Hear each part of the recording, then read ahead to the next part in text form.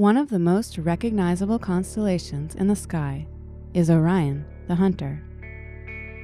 Among Orion's best-known features is the belt, consisting of 3 bright stars in a line, each of which can be seen without a telescope. The westernmost star in Orion's belt is known officially as Delta Orionis. Since it has been observed for centuries by skywatchers around the world, it also goes by many other names in various cultures, like Mintaka. Modern astronomers know that Delta Orionis is not simply one single star, but rather it is a complex multiple star system.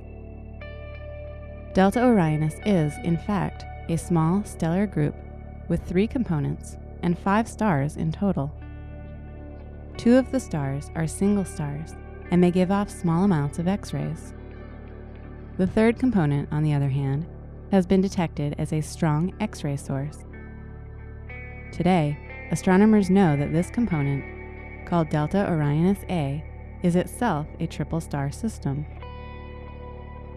In Delta Orionis A, 2 closely separated stars orbit around each other every 5.7 days, while a 3rd star orbits this pair with a period of over 400 years.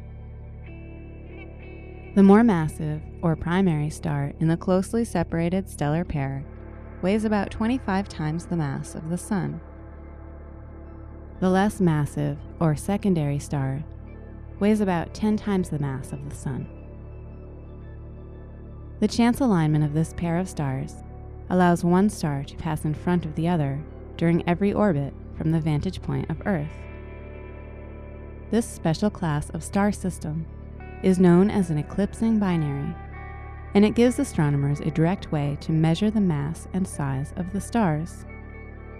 By observing this eclipsing binary component of Delta Orionis A with NASA's Chandra X-ray Observatory for the equivalent of nearly 6 days, a team of researchers gleaned important information about massive stars and how their winds play a role in their evolution and affect their surroundings.